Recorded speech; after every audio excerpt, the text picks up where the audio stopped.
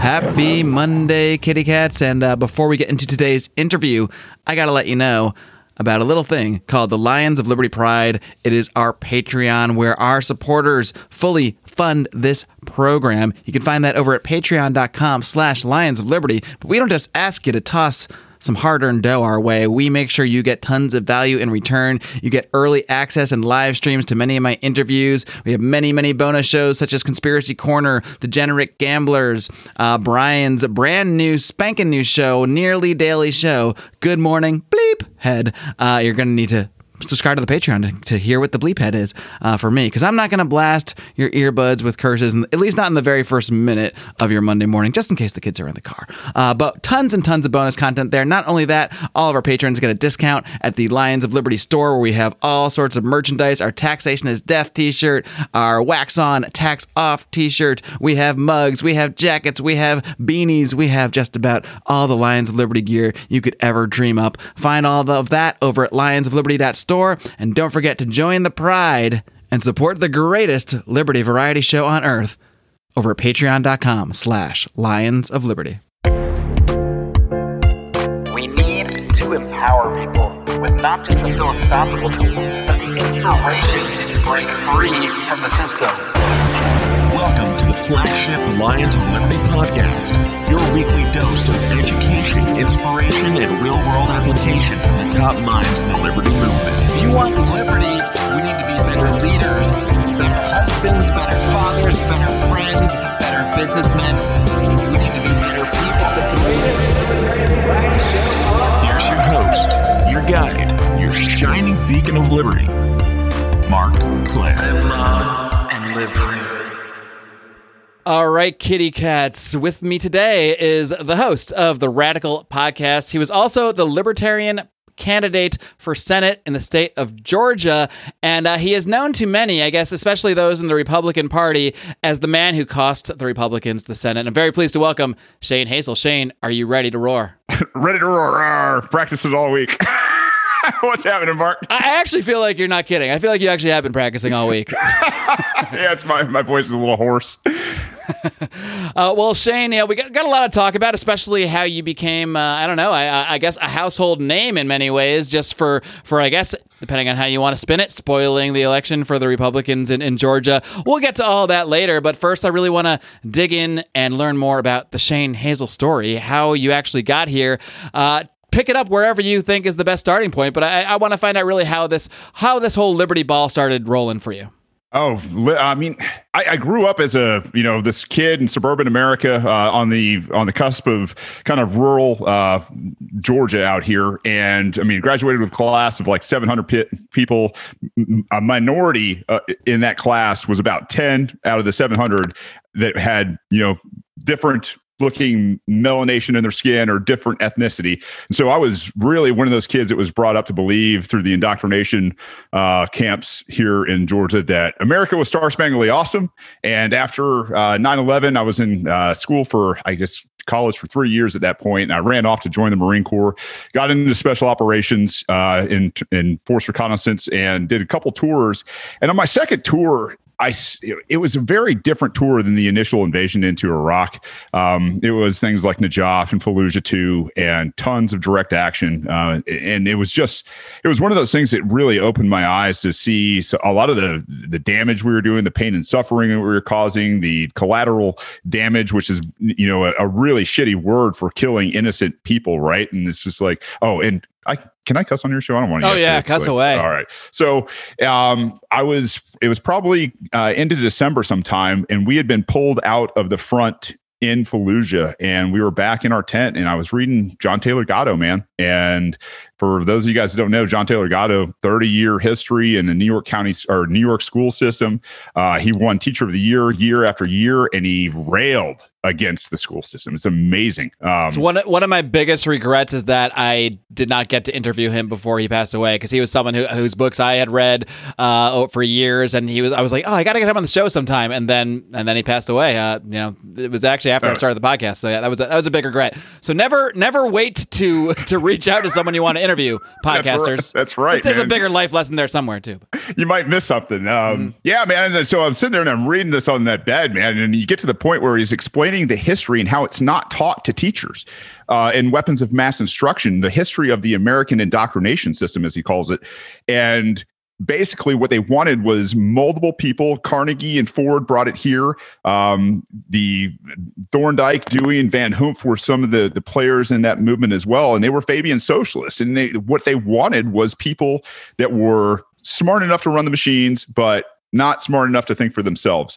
And when time came, paid for the ultimate sacrifice and go off and fight state, sponsored wars with state-sponsored interests. And man, I sat up in my bed there in Fallujah, and I was just like, holy shit, they fucking got me.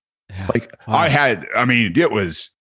had 3 more months in Iraq at that point. I was just like, guys, like, you got to read this book. And the guys that I gave it to and shared it with probably had the same awakening. And it is just, it was one of those things where it made me begin to just say, I got to question everything now. I got to get smart. I got to get rid of all of the nonsense, and I got to be very open to be the understanding that everything that I learned from the time that I was 5 years old up until I joined and went through the Marine Corps and the rest of it was all bullshit. It was all indoctrination. And along the way, you just find greats like Ron Paul, obviously, in his campaigns. And then you start picking up the literature of people like Rothbard and Mises and Hayek. And, you kind of go down the Austrian path for a while. And it's just, there's just so much. In the interim, I kind of became a constitutional expert with my autism. Then I became an anti-federalist expert with my autism.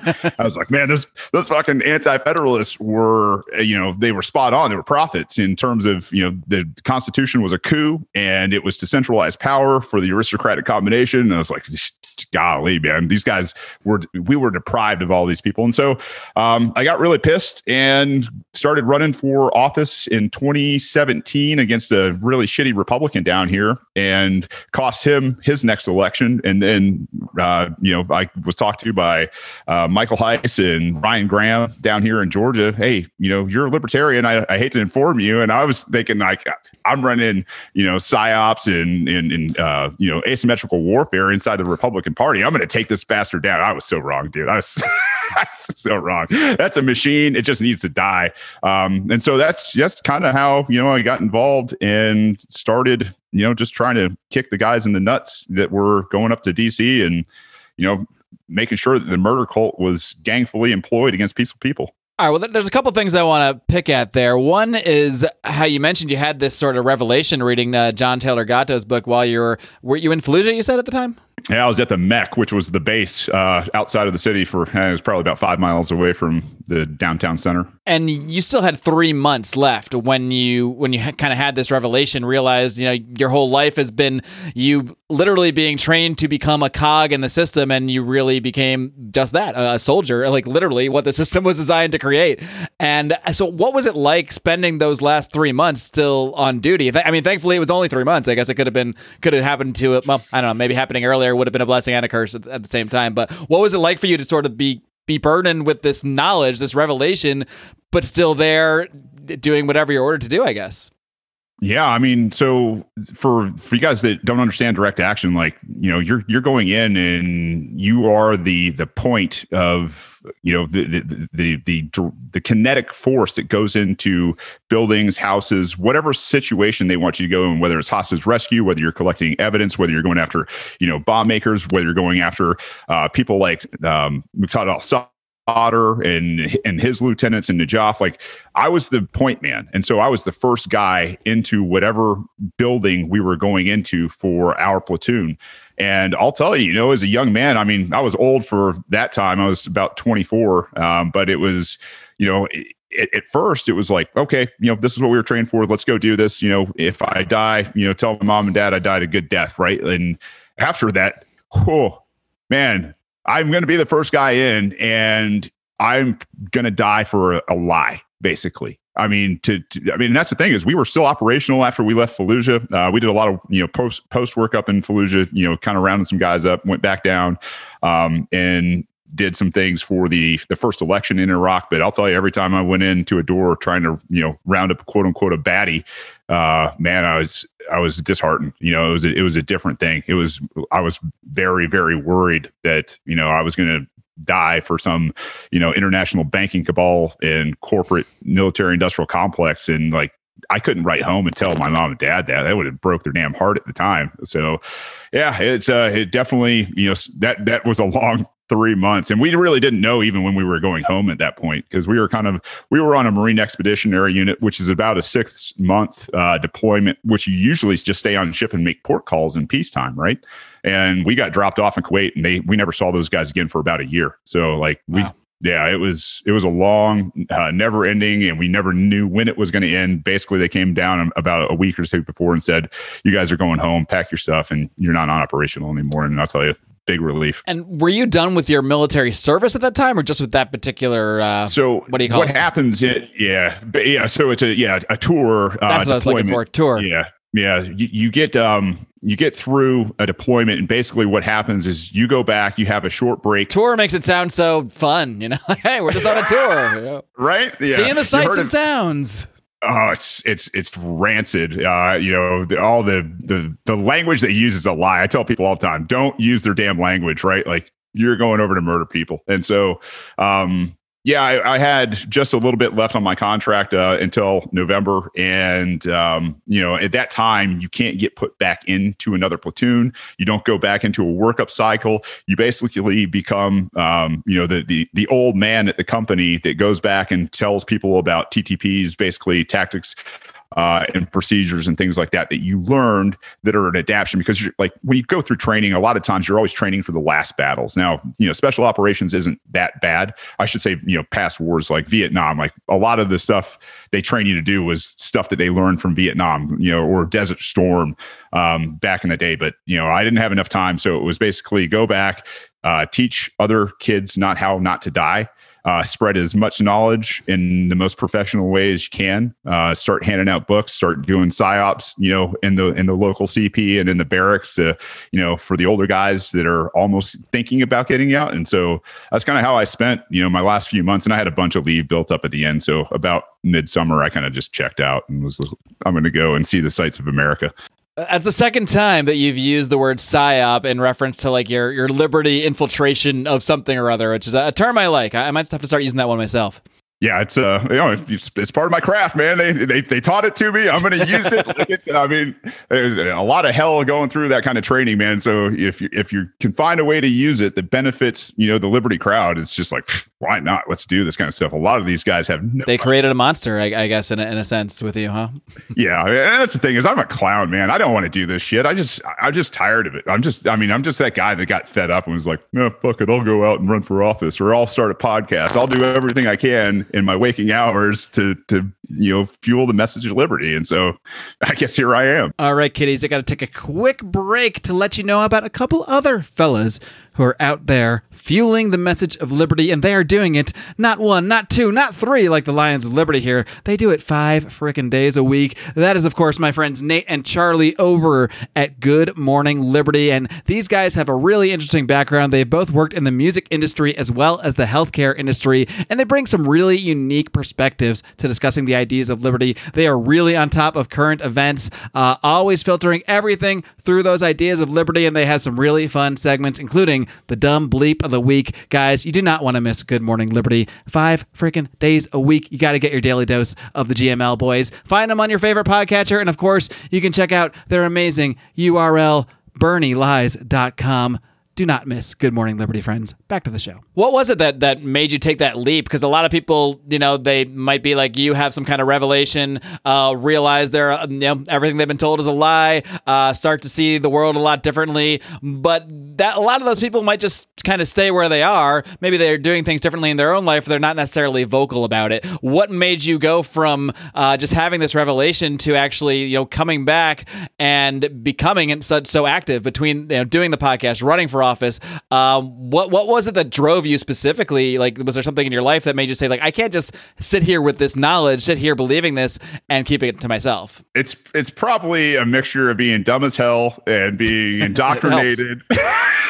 Yeah, being indoctrinated. We're stupid enough to waste our time doing this stuff. Yeah, so, yeah, I mean, Irish heritage, we're stubborn as shit on top of everything else. So, I mean, really, you combine all these things, and I guess that's just the product that you get when, when I show up on the scene somewhere. Is like, hey, here's a guy that doesn't understand quit, who doesn't know when to quit or have the good sense to quit. He's been indoctrinated to think that he needs to go out and run off and save the day and be a hero and all this other bullshit from his indoctrination growing up. And at the same time, it's just like, I don't know, man. Like I really buy into the idea of the consistent principle of liberty, man. And it's once you see what I've seen, you got a responsibility to go out there and educate and fight like hell in the most peaceful way possible, if that's a thing.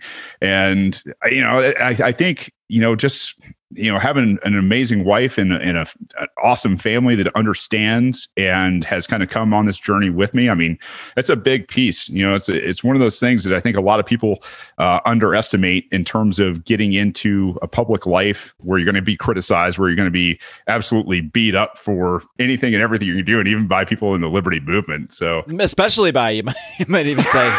Yeah. Especially when you get involved in the politics side of us. I don't know. I get my occasional, hate and such as a podcaster, but I feel like the people that get very, very involved with the Libertarian Party, there's just an extra layer of craziness that comes to it.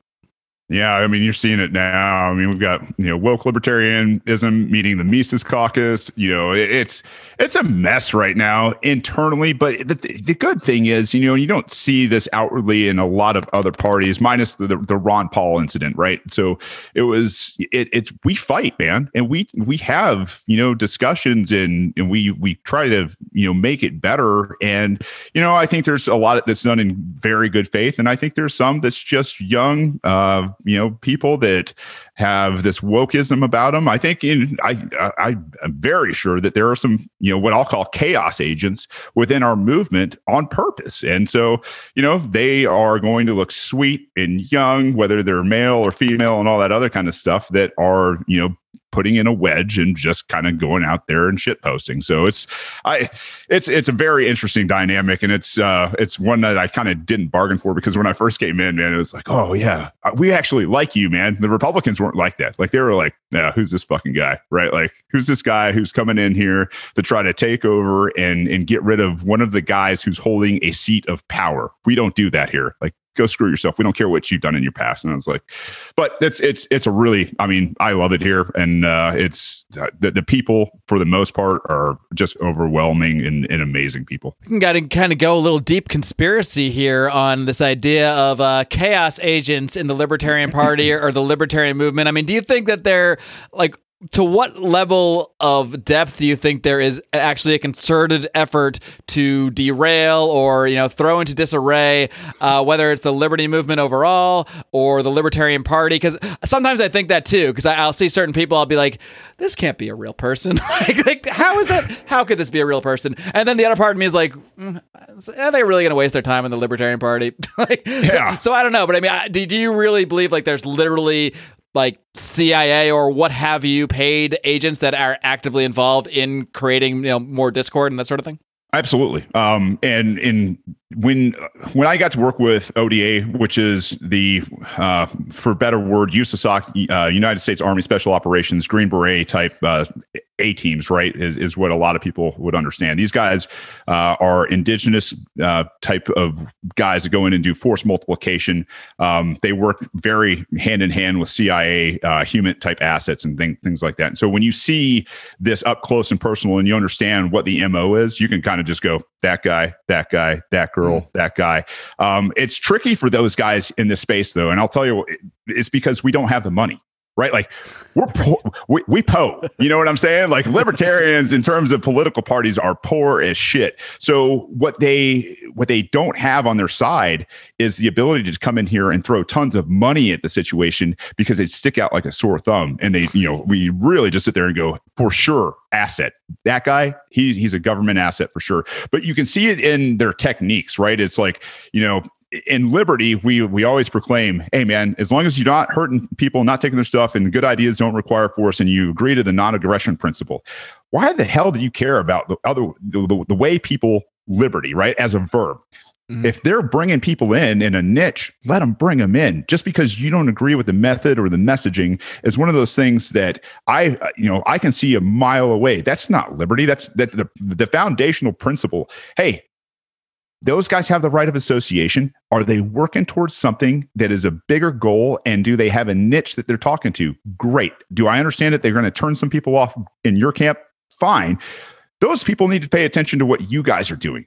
We'll pay attention to what we're doing over here. And I think that's probably, one of the biggest things between, the Mises caucus right now. As I know, we've got some bomb throwers and hey, we might have some, provocateurs mixed in there as well. Stands to reason. I mean, if they're in the larger organization, then they would be in the smaller organization trying to, take over or what have you of that organization. And especially, one it's picking up popularity and gaining a lot of traction too, right? Where you see a fight happening, that's where those guys are just they're trained to be magnets towards those situations, and they'll find whatever type of crevice they can and they lean on it. They just pour into it. They grab whoever they can and they push and they push and they push. And they're like, man, I see it plain as day. A lot of times. And, some people are just useful idiots too, right? Like there are some guys that go, hey man, that guy over there. And they're like, oh yeah, I'm going to go over there and start shit posting, or I'm going to start, doing whatever I can to derail what this person's doing and what their objectives are. And I think for the most part, a lot of the especially the big people in the Mises caucus, I don't think those people are assets at all. I think they've been doing this way too long. And the CIA is a little more reactive than to be, that far ahead of the game. What about honeypots? We got any honeypots in the libertarian movement? I wish. They don't send those. They save those for bigger stuff, I guess. Huh? Yeah, no, those guys can't We're not win wasting them on the Libertarian Party. Come on. No, those guys control, no money whatsoever. And, no one's going to believe it if the smoking hot chick shows up and starts talking about liberty. That's right.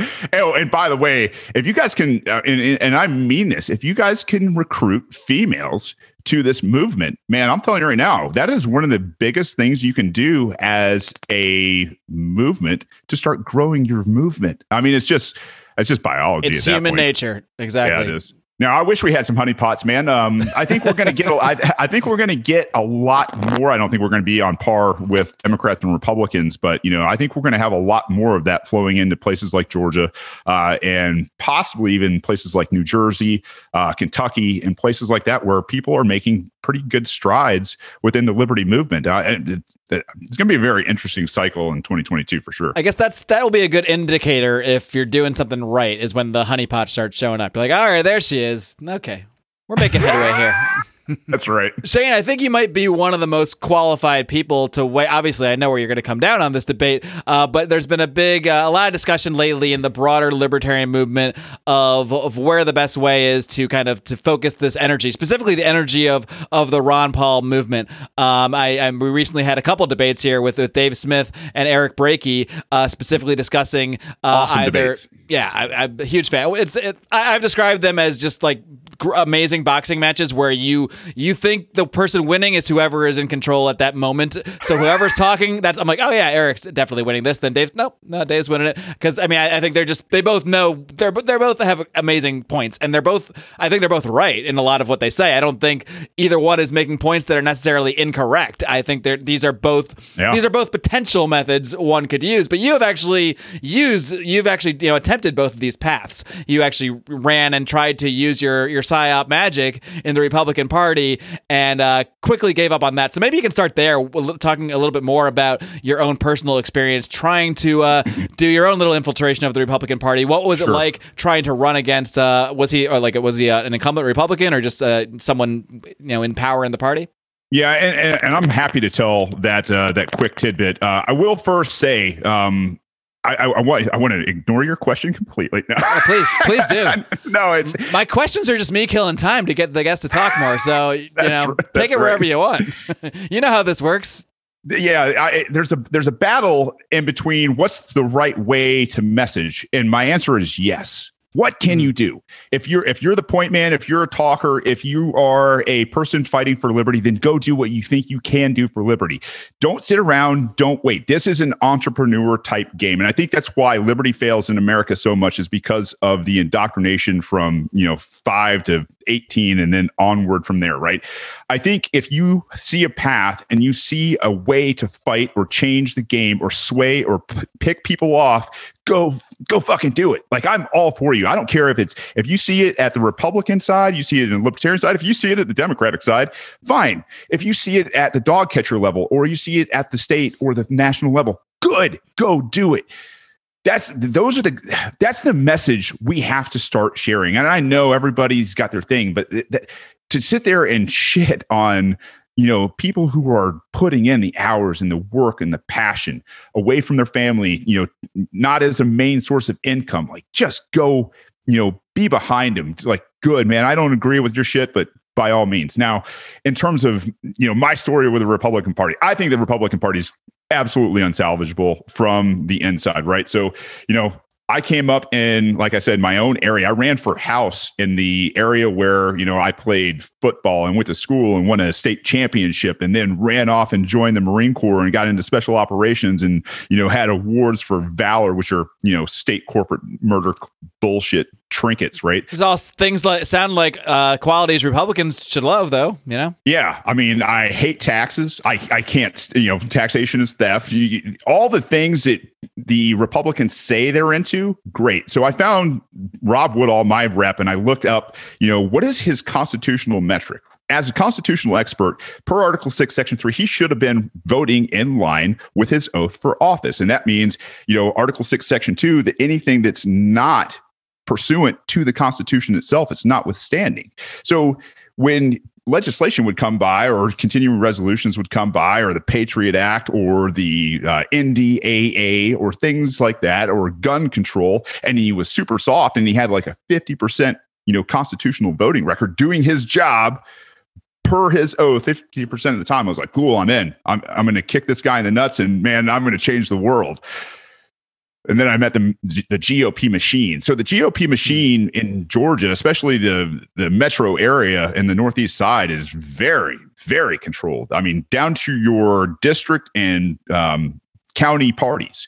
And they will not allow that man who's in that power seat to be judged by an outsider. They are not going to let you primary him in a fair way. And so we had debates moved. We had debates canceled. We had absolutely, just people lying through their teeth at those levels where it was the district chair and the county chairs all colluding together to say, this guy, yeah, he's got a pretty good message, but are we going to give up that power in a year where the Georgia 7th District is, at risk from a Democrat? And you're sitting there going, this is the year you do it. This is the year you send your fighter in to go in there and make a clear delineation instead of this policy wonk who could say a billion things without saying a damn thing.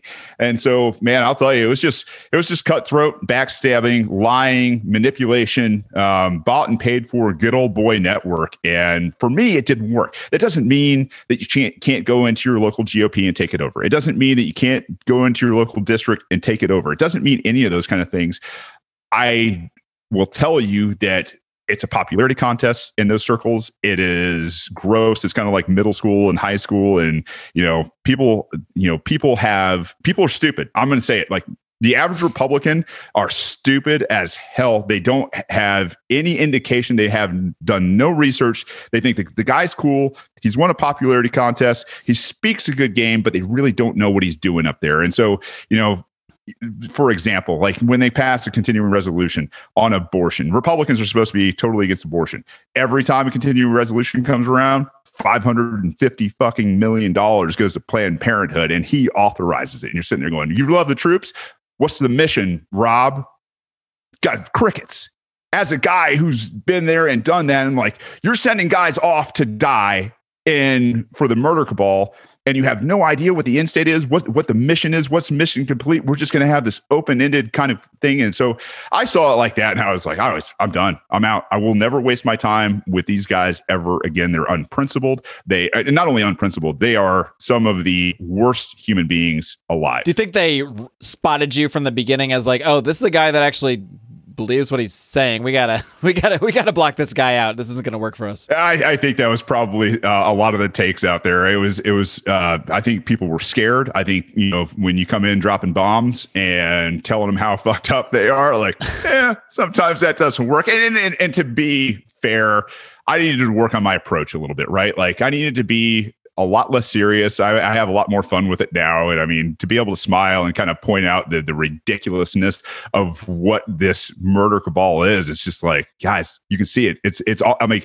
it's dark comedy, and Marines are really, really good at dark comedy, right? Like, you can just sit there and point out all the bullshit fallacies and smile about it and make jokes. I mean, a lot of people aren't going to get it, but at the same time, it does have its certain niches. And, one of those niches happens to be anti-war vets, which I think are very powerful people and one of the main tenets of what we're trying to do in terms of the Libertarian Party. How do Republicans respond to your use of the term murder cabal? Oh, they're like, what? What did you just say? What? You got it. I mean, that's the thing is, when I say their language is a lie, I mean, it is. And try to, to talk about things like the compulsory government indoctrination camps we send kids to the murder cabal, which is, what they call back in the anti-federalists, the aristocratic combination. These guys are a bunch of damn very, very rich people who are elites, who are gatekeepers, who use a system designed for them to keep other people in their place and then to go and make fortunes off of whatever their industry is. And so when you can explain it in that way, I think it does at least jar them a little bit. There are people who want to know more, and those are the people that you peel off. And there are people that obviously are just like, you're an idiot, MAGA. You just trust the plan. And, it's really, those are the people you leave. You save who you can save, and you leave those that you don't have to. And like, don't waste your time. It's the way I look at a lot of like bomb throwing arguments we might get into on Facebook. A lot of that stuff, like, you're not necessarily going to be changing, and this isn't stuff I really do anymore, but back in my day, I'm posting like 20 Ron Paul videos a day. I was constantly in arguments on Facebook about everything. But in many ways it is a waste of time, perhaps, but usually like the person you're arguing with is not who you're even trying to win over. It's really the silent people that might be watching, because there are always people that aren't commenting, that are just viewing. Actually, I'd say most people are just like passive viewers a lot of these conversations, because they see some kind of dialogue pop up. They might be interested in what's being talked about, and they see some phrase like murder cabal, and they're like, what the hell, murder cabal? But somebody in there is going to be the one that actually goes, well, maybe that is kind of what it is, and it's going to lead them down that rabbit hole. So, I mean, I always look at that stuff as, I'm not trying to even win the argument at all on social media. That's absurd, but you might interest someone. You might pique someone's interest just by something you say, and that's really the whole reason to be out there doing this stuff, no matter whether it's on a podcast, whether it's running in as a Republican or a Libertarian, whatever we're doing. People might take their own metrics and say what you did was a failure, what you did didn't work, blah, blah, blah. But there's always people out there listening. There's always people out there. And I've had this happen to me over the years, people that I didn't even know, like, even cared or knew that I had a podcast, that would reach out and say, hey, by the way, I really like what you're doing. I really appreciate a lot of the things you're posting and talking about. And then you say, okay, well, that's why I do this. It's not for the people that are arguing with me. Yeah, no. And I tell people that all the time, man. It may not be the person you're actually talking to. It was probably going to be the people in the periphery. And I one of the messages that I spread, when people ask me about effective messaging is exactly that. I know I am vulgar, and I know I cuss, and it turns a lot of people off, and that's okay. What we're trying to do as libertarians, and what we are terrible at, because we're super fucking smart, right? Like a little too smart. And maybe a little too autistic. And I have the same problem sometimes, and I've tried to, take my pills or whatever. We know what you guys have read is actual truth. We know it is consistent in principle, and you can apply it across the board. We know you guys know Austrian economics. We know you understand the NAP. We have superiority in terms of thought.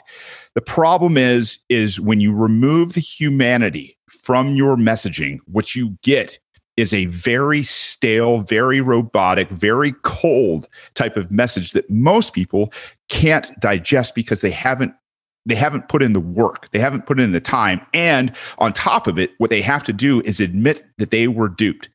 That is one thing that most people in the Democratic Party and the Republican Party will never admit because of pride, right? And so when we are messaging to people, leading with humanity, telling stories about how you fucked up in life and how you did some terrible shit overseas and like how you were absolutely duped over and over and over again by the system, by the murder cabal that's designed to do exactly that. Say, it gives them an out. It gives them that moment to go, hey man, if he messed up and if he's gone this route and he's a human and he's let down his defenses to tell me that he's messed up in the past, that he is not a perfect person, and he's not claiming that his ideas are going to lead to a utopia and they're perfect. It's like, lead with your humanity, bleed into people, give them the smart stuff as you're going. Hey man, if you're actually really interested in this, maybe go read this book. Maybe I'll send you a link. What's your number? Right? Like, it's just,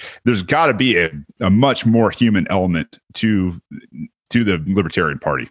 Yeah, we can't lead with go read Human Action. Get back to me in 3 years when you're done. You know that, or oh no, that's too much for you. I'm sorry. Here's Man, Economy, and State. It's a different thousand page version of the same thing.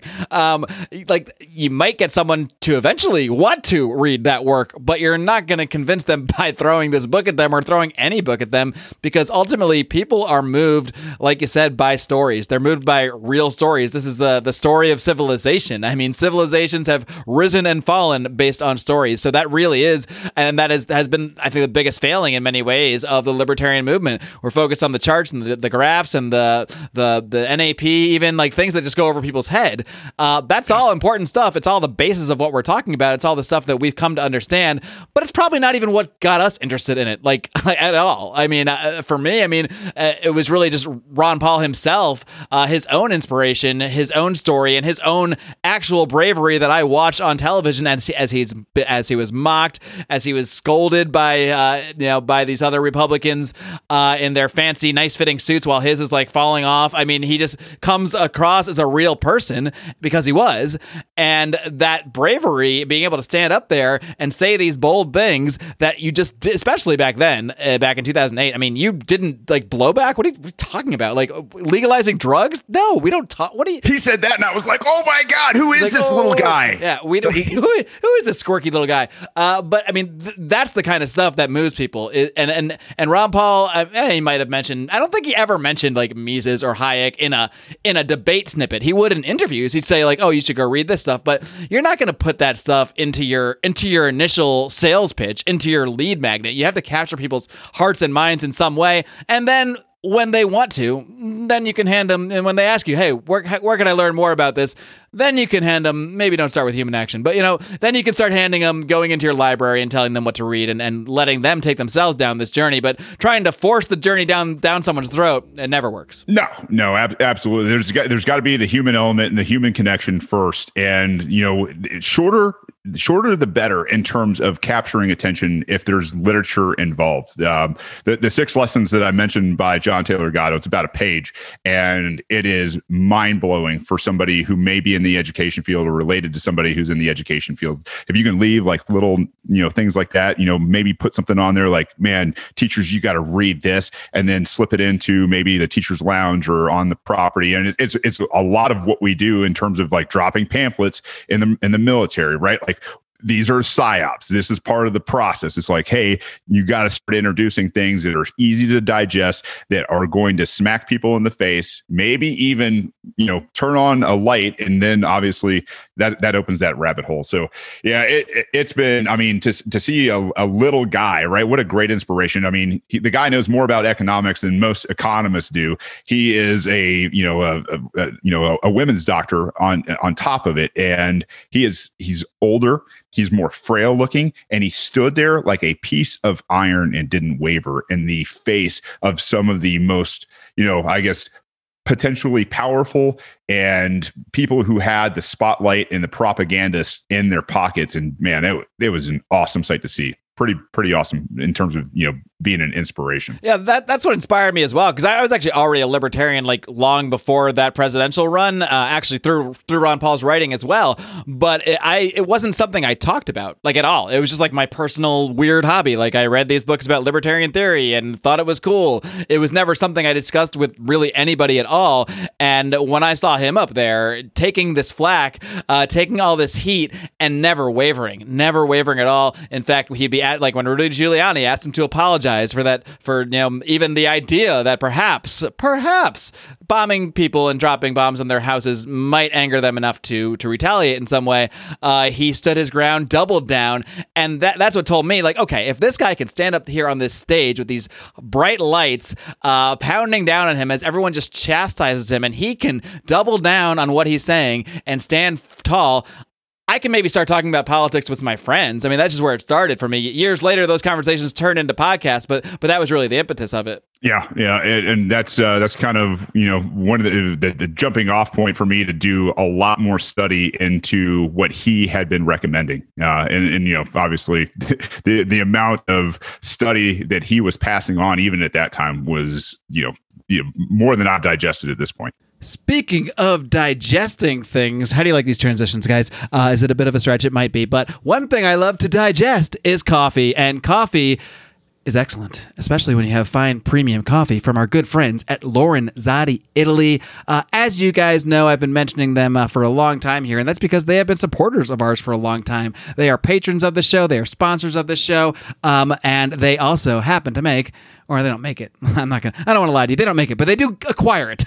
Fine premium Italian coffees affordably delivered to your house in these neat little tins. If that all wasn't enough, you get a discount for being a listener of Lions of Liberty. All you got to do is use discount code LIONS at checkout, and you will get 10% off your order. These are great entrepreneurs to support. They even help other entrepreneurs start their own coffee businesses, acquiring equipment, financing, that sort of thing. So be sure to check out my boys at Lorenzotti, Italy. Don't forget to use discount code LIONS at checkout for 10% off your order. All right, Shane, I want to dig into the thing that you have become most, I don't know, infamous? Is infamous the term, maybe? As of late, in these last couple of months, you were the... I guess third party candidate, as they refer to the Libertarian Party as. You were another candidate, let's put it that way, in a race, in the runoff race, or not in the runoff race, but the race that became a runoff, I believe, in Georgia. So tell us a little bit about that. Did you ever, I mean, you couldn't have ever known, but I mean, did you have any inkling that this race would be so close and that your percentage would, could actually be seen as like the actual deciding factor? And that it would actually be like that, literally the last thing that changed the course of the entire makeup of the Senate. Yeah, and so it's one of those things where we had a jungle primary going on at the same time in the state of Georgia, and obviously you don't have senators elected in the same year, so there was going to be at least one runoff in the state of Georgia in a very, very contentious election cycle with Trump and whoever the Democratic nominee was going to be at the time. So I said, with Ryan Graham and the Libertarian Party, I was like, listen, I didn't nominate myself. I didn't necessarily even want to run. I got nominated and survived the elimination process and all that fun stuff, which is gut wrenching, especially when you're in a room with that many just amazing smart people. But yeah, I knew as soon as it was a done deal, this is going to be one of those races that could determine some very, very the power shift in America. And about, I don't know what, a month later, we got locked down here in Georgia. And so the only way that I could communicate with people was through my podcast for the most part. And I wanted to be something different in terms of quote unquote a politician, right? Is like, I didn't take a bunch of money. As soon as we started the lockdown, I told everybody, stop donating to my campaign. Go out there, help your neighbors and help your small businesses. I didn't spend a dime on the campaign that people had donated, a little bit of money, obviously, on podcasting and things like that. And it was a different feel right from the beginning. We were blacked out of polls. We were not included in media. We had to battle to even get like a blue check mark as a senatorial candidate for a major, party. And so it was basically just, go out and speak truth, man. Go out and expose who each of these guys are for, who they are. John Ossoff was, loved and adored when he ran for the seat in the Georgia 6th district, which was a really expensive House race. He lost that. And then I knew when he got into this race, I was like, man, that guy's going to have a ton of money. There's no way I can keep up with that. There's no way I can keep up with David Perdue, who is that guy was a 20% constitutional voter. Like, listen, I think the Constitution was a coup, but still to this day, like that's what, quote unquote, the right measures their people against. And to expose that guy's record, it was super easy for me to do. I got to have one debate with him and just trounce both of them. You had, the Democratic candidate saying, well, Shane's right about, David Perdue on this. And then you had David Perdue saying, well, Shane's right about, John Ossoff on this. And what do they all do? They go and vote, there are 2 million votes for the duopoly. So I knew it was going to be that bar, I got to reach it about 3% somewhere to send this thing to a runoff. How did you manage to get into the debate? That's what I'm curious about. After you're blacked out of polls, blacked out of seemingly everything, how did you work your way into that? Thank God. This is the only time I will ever say this. Thank God for Georgia Public Television. Right? Like I don't, I'm not a fan of state-sponsored television, but they were the only people that invited us to the debate. The guys down in Savannah, the guys at Channel 2, the rest of them that had debates, there was 2 debates between those guys. Well, I was part of one of them. And then, Perdue wouldn't show up for the rest of them because he looked like an idiot. He got his ass beat. He was, part of some insider trading before everything went to shit. And so, it was just one of those things where once he was exposed, he didn't even have the GOP support anymore. And I thought that was, a really interesting thing. And the fact that, we got about 115,000 votes, about 2.3% of the total vote count. Man, it was a late night, and by the time they came back the next morning, they were like, yeah, it looks like this thing's going to a runoff, and that was national news. We got more press afterwards. I mean, that's pretty impressive. Those are pretty impressive numbers, considering you didn't spend money and were blacked out of polls. I mean, what do you think was the key to actually getting those 115,000 votes? I can't imagine they were all libertarians or all listeners of the Radical podcast. It's messaging, man. And so I came out and started throttling Governor Kemp from day one. And I went down, I led some protests. I led one, that was a armed protest, right out of the gate. It was April. We went out there. I wrote a new Declaration of Independence and, signed it and all that kind of stuff. We had the Boog Boys show up, and thank God they did, because I'll tell you what, my local sheriff had told me, hey, yeah, you guys go out there and protest. So I'll do whatever you want. And then he blocked off the whole place. And those guys showed up in the next time. And I was like, hey, we're going to be here. So fuck off. And we had our protest, and then we went down to the Georgia Capitol after that. That was not a armed protest. It was more or less go out there and make yourself known. And so, it's messaging. Don't be apologetic, be bold, be brave. Don't, if you do mess up, apologize. But here's the thing is, if you're consistent in your principle and this kind of stuff, you don't have to apologize, and you don't have to care what people think. And I'm telling you, people are ready for people to go out there and have the fight. If it's a one thing that Donald Trump did well, he at least had a fight. He at least, exposed, the propagandists, and he exposed, the MIC, and he exposed a whole lot of things out there. And he had the fight, and people were like, yeah, cool. I don't think he was the right guy having the fight, obviously, but he at least was, there was a fight. And I think people really adore the people that are underdogs, that will not waver, who will stand and actually, like Ron Paul. It's just one of those things. Why not be like that guy? So I want to talk about what it was like for you once this thing was sent to a runoff. Eventually, Republicans lost the Senate, and I'm sure, in fact, I know because I've seen articles about it, that you are taking a lot of the blame from especially Republicans that don't want to, they don't want to blame themselves. So who are we going to blame? Shane Hazel. So what has it been like? Schrodinger's cat. Right? Like you guys will never ever fucking win, and also you guys don't matter. Like, you can't beat both, guys. Like it's one of those things, right? Schrodinger's libertarian candidate. Yeah, I got a lot of You don't love matter, notes. and you're pointless, and you cost us the election. Yeah. I got a lot of love notes. I mean, just foul as foul can be from everybody. That's the thing, is like, that's how dumb a lot of the people who were voting for Democrats and Republicans are. And I hate to say that, man. It's like, I should say indoctrinated, but to have like Democrats say you should drop out, and I'm like, dude, I'm not in the runoff election. Right? Like, you really don't know how this works, do you? Yeah, I mean, I had Republicans saying you're gonna cost us the election, and here's the thing: is I also gave, like, I had an hour conversation with David Perdue, the senator at the time. You know, I invited him to come and be a guest on my show. He said, sure, let me come. And so what they did is they had Mike Lee call me, and then they had Rand Paul's people call me. I interviewed Rand Paul on my show, where he basically said there's no damn difference between Democrats and Republicans up here. But if you elect David Perdue and we keep the majority, at least I have bigger say.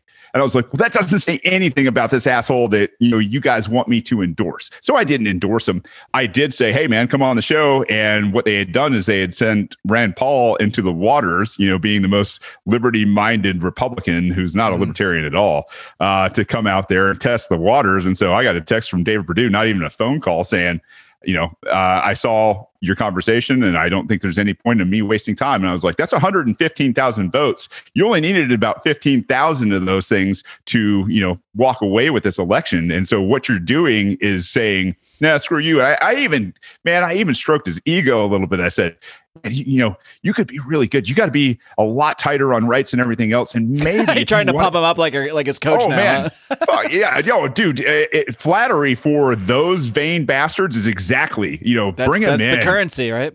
Man, it sure is. And so I did it. And I said, yeah, you know, come and offer him something. Come and offer him a policy that you'll fight for it. All you got to do is say cannabis legalization. Do it. You will get 15,000 votes. And so what did he do? Nah, I'm sorry. I'm still not going to do it. So I sent the text out to everybody, the GOP, the Libertarians, the Democrats, everybody. I said, this is your guy. This is your guy who doesn't think that the liberty vote is worth coming on a show and taking the slings and arrows or offering a fucking olive branch. And I mean, I think at that point it was just like, I can't be the bad guy. I mean, I know there's a lot of people that wanted to hate me. I've had brought people on that have written articles about me to have that conversation, to be like, look, dude, I wasn't even in the election, right? Like it doesn't work that way. And it's when you can, you know, sit there and just speak truth, and you guys understand that, hey, Republicans are progressives as well, and people saw that kind of stuff, they were totally turned off. So I don't know. It's like I said, I have pretty thick skin. You know, I really don't care what most people think. So I'm going to continue to do what I'm doing. And I parlayed it. So I'm going to seek the governor nomination down here in 2022 to go after Brian Kemp, who's widely hated right now. So you didn't learn your lesson, huh? You didn't learn your lesson, spoiling the race. Here you go again. Stubborn and hard-headed, brother. It is. It's just my nature. And until we're much freer or I'm dead, either way, it's my mission in life. I'm curious what you think the role of a libertarian candidate like yourself can really play.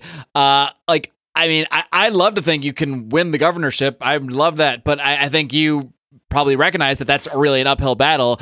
And like when I spoke to Tho Bishop a few weeks ago, and you know his kind of ideal for what the Libertarian Party could be, he's more of a GOP, not more of, he's a GOP guy. He's a GOP guy, yeah. But he says, like, if it is going to exist and be out there, I mean, what the Libertarian Party could really do is kind of play kingmaker in certain races. Like yours might have been a good race, for, you know, just in terms of the numbers. Like if they say, all right, like maybe someone like Ron DeSantis, we're not going to run a candidate against because he was so good on the lockdowns. That's Tho's example, not mine.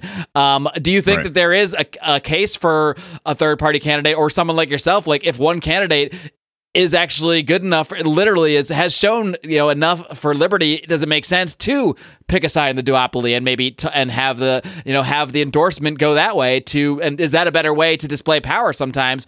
Or is it always the best in your view to just stay the course and just stay as that candidate and spread that message? I think it's very nuanced.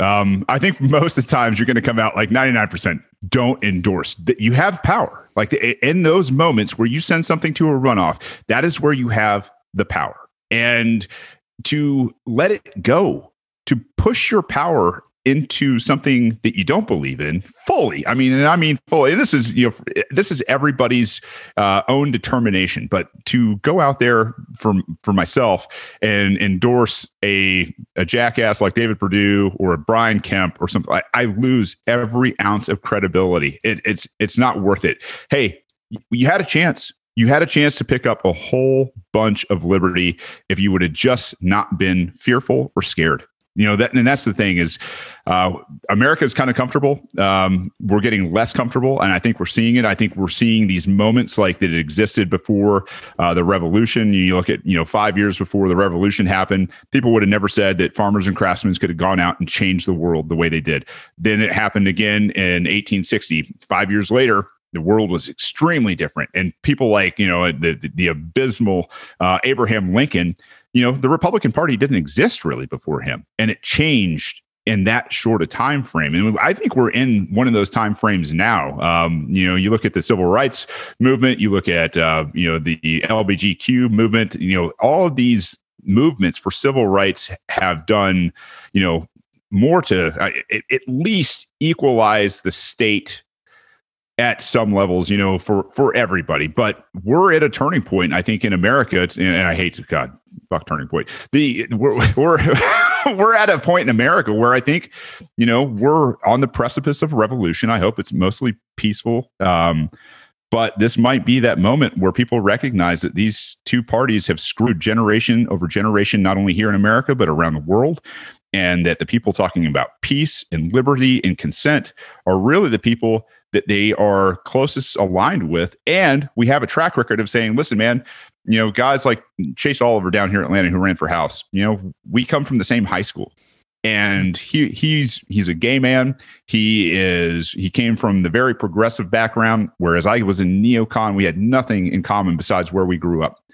And we understand a way to make this work. And that's what, hey, we can agree to get rid of damn near every bit of government that we can from these two backgrounds to sit there and say, hey, man, these principles are what we need to uphold. And that means getting rid of our differences and agreeing to things like what's real crime. Crime is murder, rape, trespassing, vandalism, assault, kidnapping, things that are heinous in nature. And if we can agree on those, and I can say he agrees with me and he comes from that background and I come from this background, we're setting an example of a solution to make things work. Oh, Shane, I'm kind of curious if you see this governor run that I guess not really coming up. You've already announced, so you're running right now. Do you see this past experience here with everything that went on in Georgia, the craziness, and you being known as the spoiler? Do you think that's going to garner you more attention since you've become known as the spoiler, or someone that has some modicum of power here? You've shown that you can get X number of votes in a race, or do you think it's going to have the opposite of effect where they really say, okay, we really got to black this guy out. We really got to make sure no one hears from him. I mean, I brought him in. I brought the media about an extra $200 million in ads, so maybe they could run a little bit of airtime for us. Maybe not as much as those guys, but literally we doubled the amount of money they made. There's going to be people that are very vitriolic about me in the race, and then there's going to be people that are going, "Yep, you know what? I'm done." I've had so many people flood my inboxes on every social media and email that there's a movement coming. I don't know if Georgia's going to set the pace and the tone in 2022, but I hope it does. I hope national spotlight is down here going, holy shit, the same guy that caused this huge runoff and $200 million extra dollars to run into the state of Georgia is now going to do it against a very crippled Brian Kemp if he's the guy. And I don't know. It could be one of those moments in history where we look back and go, wow. This did not go the way that we thought it went. Nobody, thought it was going to go this way from the expert panel. So, I don't know. I'm optimistic. I mean, I'm just one of those people. And the thing is, win, lose, whatever, what I was always taught is go out there, fight your ass off, stand on principle, be consistent. And if you give it everything you got, what else you got to lose? Yep, indeed. Well, Shane, one thing I'm confident of is that you're going to be out there having fun, doing your psyops everywhere you go, and calling things what they are, like murder cabals. So I really do look forward to following this campaign over the next couple of years. Before I let you go, anything else you want to plug? You can tell people more about the Radical Podcast or whatever you like to plug. Plug away. This is your time, Shane. Now that we've hung out, man, I got to have you on the show. RadicalPod.com is the website. It's got all the links there. It's not awesome. So if you're an amazing, website designer, I need somebody. You can hit me up at Shane@RadicalPod.com. I'm on Twitter. It's probably where I spend most of my time until I get deplatformed. But yeah, we're going to be, I'm going to be funding my campaign through my podcast, basically. And I don't really want political contributions. I want to make Liberty, a full-time gig where we're fighting literature, books, media, culture, you name it, and growing, people that are going to be the next generation. So if you want to go to patreon.com/radicalpod, you can hit me up there, and I'd really, really appreciate any type of support and following and shares. Really, that's what we need. We need people taking all the content that's been created over the last 4 or 5 years now and chopping it up and sharing it in the most creative way that they can. Yeah, I always say I'd love your money. I love people to send us money. That's wonderful. But the easiest thing to do that is arguably more valuable than the money, but we still want the money, is to just share the content, because that takes 1 second and it's free and it's easy. And that's it. But so Shane, I really do look forward to seeing this campaign play out over the next couple of years, and maybe I'll see you on the Radical Podcast soon. Absolutely, Mark, and I appreciate you giving me the platform to come on here and do this. Anytime anybody gives you a platform, man, that's a huge solid. So thank you very much. You got it, man. Keep up the great work, brother. Keep on roaring.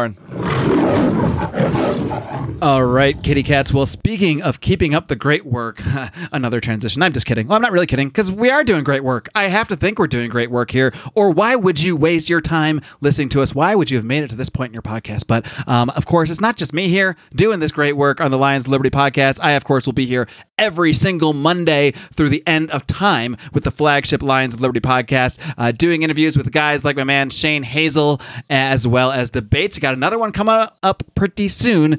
Another one with Dave Smith. This time he's going to be talking to Toe Bishop. And you know who's going to get to hear that first? Our patrons of the Lions of Liberty Pride. Just another reason to support us on Patreon over at patreon.com/lionsliberty. Another ask I have of you guys. We're starting to build our channel on Odyssey. We are building on YouTube as well. We do put up a lot of our interviews. This interview is also available on YouTube, but I would be thrilled if you would head over to Odyssey, like the video, follow our channel, all of that great stuff. I will link to all of that stuff in today's show notes, which you can find over at our website, lionsofliberty.com. But don't just rest on your laurels, because there's more Lions of Liberty coming at you this and every week. You got Brian McWilliams slapping you upside the head with his weekly shot of comedy, culture, and a little bit of liberty over on Electric Liberty Land, while John Odermatt wraps things up with Finding Freedom. And my God, if you have not followed John's interviews with John Ziegler over the years, a lot of them came out when our show was a lot smaller, so you could have missed some of the earlier ones, but you got to check out his latest interview with John Ziegler, who has done such incredible, extensive work looking into the Penn State supposed Sandusky scandal. And I'm not going to tell you what I think, but I probably wouldn't be promoting this interview if I didn't kind of agree what was going on there. So you can make your own guesses to that end, but you gotta check this interview out. If you think you know what happened, if you only know what you know from the media reports, you don't know anything. And especially now, I think listening now in light of the context of the COVID hysteria and all of everything the media has put out in regards to that, all of the fear mongering, all of the hype, there are so many parallels you can see between that and the Sandusky case. You have just got to check out. So go back, click back, check out the latest episode of Finding Freedom. The great thing is, all you gotta do is hit the subscribe button just one time. Search Lions of Liberty on your favorite podcatcher or wherever you happen to be listening right now.